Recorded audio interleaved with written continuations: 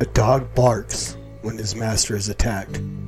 I would be a coward if I saw that God's truth is attacked and yet would remain silent. John Calvin. Get in a long tube with a bunch of demons. You really believe that human beings are demons? No, I do not. And don't you ever say I did. This is my Bible. I am what it says I am. There's probably a balance between, I believe you have to know Christ, but God is in hell. He is. And someone knows this for sure. All of mankind is going to end up somewhere in heaven. My mission really is to just help people of faith, especially, to re-examine this issue, to realise the church has got things wrong in the past. For those who are God's by faith in His Son. Corinthians, right? 2 Corinthians 3:7. Victory in the name which is above every name. There's no exception for rape or incest. It's an extreme law. And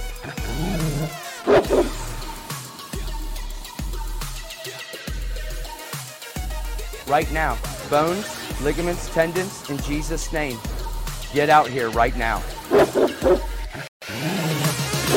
So put your trust in the sovereign risen King, who doesn't owe you one cotton picking thing. And yet he still promises to furnish his disciples, but we take what he's created and we turn him into idols. I'll never back down, so how can I keep it in? But you'll never see me preaching the sin of TBM. Yeah, spirit and truth is worship viewed in this chemistry, but some are spewing distorted views of the Trinity. With the enemy there, lies have been bought. Whether you like it or not, you will either get shot. No reverence from these reverends, only pathetic benevolence who claims to heal without a shred of medical evidence. They in the public eye, lukewarmer than kitchens. On live television saying Mormons are Christians. I'm not throwing stones, I'm simply shouting the truth. So if you never knew, now you're without an excuse. If you still wanna play with them cards, then let's run them. Cause even Satan speaks to others like Jeff Dunham. So who are you with? Denied a gray area. Don't make another preacher lie when they bury ya. If you're going to heaven and you know you ain't got no sin in your life, it's time to die.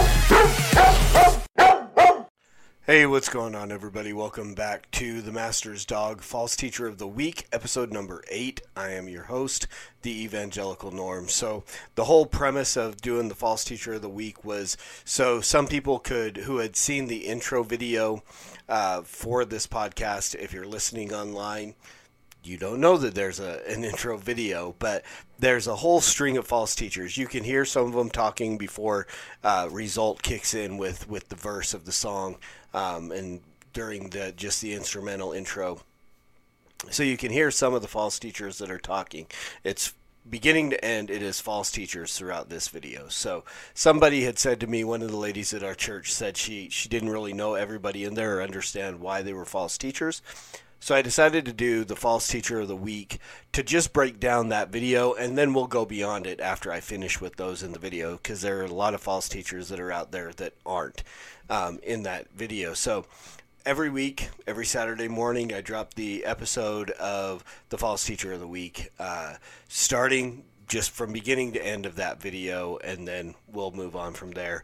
I'll even take suggestions. If there's any false teacher you want me to talk about, shoot me an email at theevangelicalnorm@gmail.com, or you can comment in any of the videos, hit me up on Facebook, Twitter, somewhere. Let me know what false teacher you'd like me to do an episode on. So this week we are episode number 8. We are talking about, and this is a kind of a tough one because this guy, I know Shawn McCraney. We're talking about Shawn McCraney. Don't know him really, really well, but we've had many conversations in many different times that we've met in different circumstances. I was interviewed for his TV show, went in and watched a live taping of the TV show one time with my wife, interviewed with Bishop Earl for his Ex-Mormon Files, which was a show that Shawn had influenced and helped create. Went to many different events, watched baptisms, stuff like that was done. And so Shawn influenced me quite a bit because when I moved out from Colorado back to Utah as part of the Vineyard movement, I still qualified to be a false teacher in one of these episodes. And so we got out here to plant a Vineyard church, and we started watching Heart of the Matter. And it was on at, I want to say like 9 o'clock on, I can't remember what night of the week, but it may have been on every night of the week at 9 o'clock. But he was on, and then right after him he wasn't on every night. It was once a week that he was on. But right afterwards was Wretched TV. And Wretched TV was on every night of the week, I believe. So we would watch, my wife and I would sit down, we would watch Shawn, and then we would watch Wretched. And that was what led me down the road to Reformed theology. Got me out of the Vineyard movement, got me into... And Shawn also was instrumental in the church that we finally landed in after we left the Vineyard movement. So, we had kind of church hopped and been looking around at churches here in Ogden. Went to Genesis Project, a couple others that I'm ashamed to even say we stepped foot in. Okay, really only one. There are some good churches in Ogden, just not one that we had fit with. We went to Integrity Christian Fellowship, which was a little more Pentecostal than what I wanted, but it was expository preaching and so on. We'd been to Crossroads. We'd been to another Foursquare church here in town. And so we were watching Heart of the Matter one week, and Shawn mentioned that he was going to be speaking at Refuge Church. It was doing a Saturday night thing, so we were like, "Ooh, we should check out this Refuge Church." And so the next Sunday, which was Easter Sunday, Talia and I are talking about where we're going to go to church, and she's like, "Where are we going to go to church today?" And this has been a point of contention for a little while because we just couldn't find a church that we were happy with. We couldn't find a church that I was happy with. We'll put it that way. There were no churches that I was like, this is just doctrinally sound, I'm good with it, kind of thing. And so having seen that Shawn was going to speak at Refuge, we decided we wanted to go check out Refuge on Easter. And so amazing. Kellen, the founding pastor of Refuge Church, Kellen Criswell, got up there, he preached, we heard the gospel. They had 5 people scheduled to be baptized that day. They baptized 22. We just knew that we were home, and we've been members of Refuge ever since then, going on 10 years now that we've been at Refuge Church, and continuing down the path of Reformed theology as well with Refuge, as Refuge has traveled along that path. I was a little further along when we started. They caught up and maybe a little bit ahead of me on the path of Reformed theology. But we're not talking about Refuge. We're talking about Shawn McCraney. So Shawn was pretty instrumental in helping me get out of false teaching, out of a movement that just really is questionable at this point, not theologically sound. And it was really because we had been watching Shawn's show and led us to Wretched, and then of course Wretched led us to so many other things. Doug Wilson, James White, I think I found Apologia aside from Wretched, but Ray Comfort, of course, and many other, Vodi Balcom, you name it. So Wretched led us to all those things. So Shawn was a pretty solid guy at the time. He was, I think he was attending and may have been ordained through the Calvary Chapel, which Refuge was a Calvary Chapel. He was going to Calvary Chapel Salt Lake under Terry Long. Had started a basically kind of a Bible study home church group called Campus, which I can't remember. Let me see if I've still got the page up here for Campus. Christian anarchists meeting to prayerfully understand Scripture. So there you go. He was heading in an interesting direction already at that point. But he had the show that I listened to when I was driving for Model Linen, and I was driving down to St. George once a week. I would listen to episode after episode after episode of Heart of the Matter, and then I would listen to some episodes of Wretched as well. But I went through in, I don't know how many weeks it took me of driving down there, but I caught up on over 3 years of the Heart of the Matter that Shawn had this show and taught. And really, some really good stuff. And I loved the telephone stuff where Mormons would call in and they'd go back and forth and stuff like that. And he tried so hard to maintain his composure, and sometimes he'd get off the track. So real solid initially for the majority, for a long time. And then he just kind of started to go off track. And this is, and I don't know if he was out of Calvary Chapel at that time, or if he just wasn't receiving the accountability and the oversight from that Calvary that he should have. But Shawn is a great example of what happens when pastors have no authority over them, either aren't governed by a plurality of elders where there are equal members, which is what Refuge looks like, or don't have any pastors over them, and just don't have the oversight necessary. And that's the situation that Shawn found himself in. And then he just really went off the rails. He started.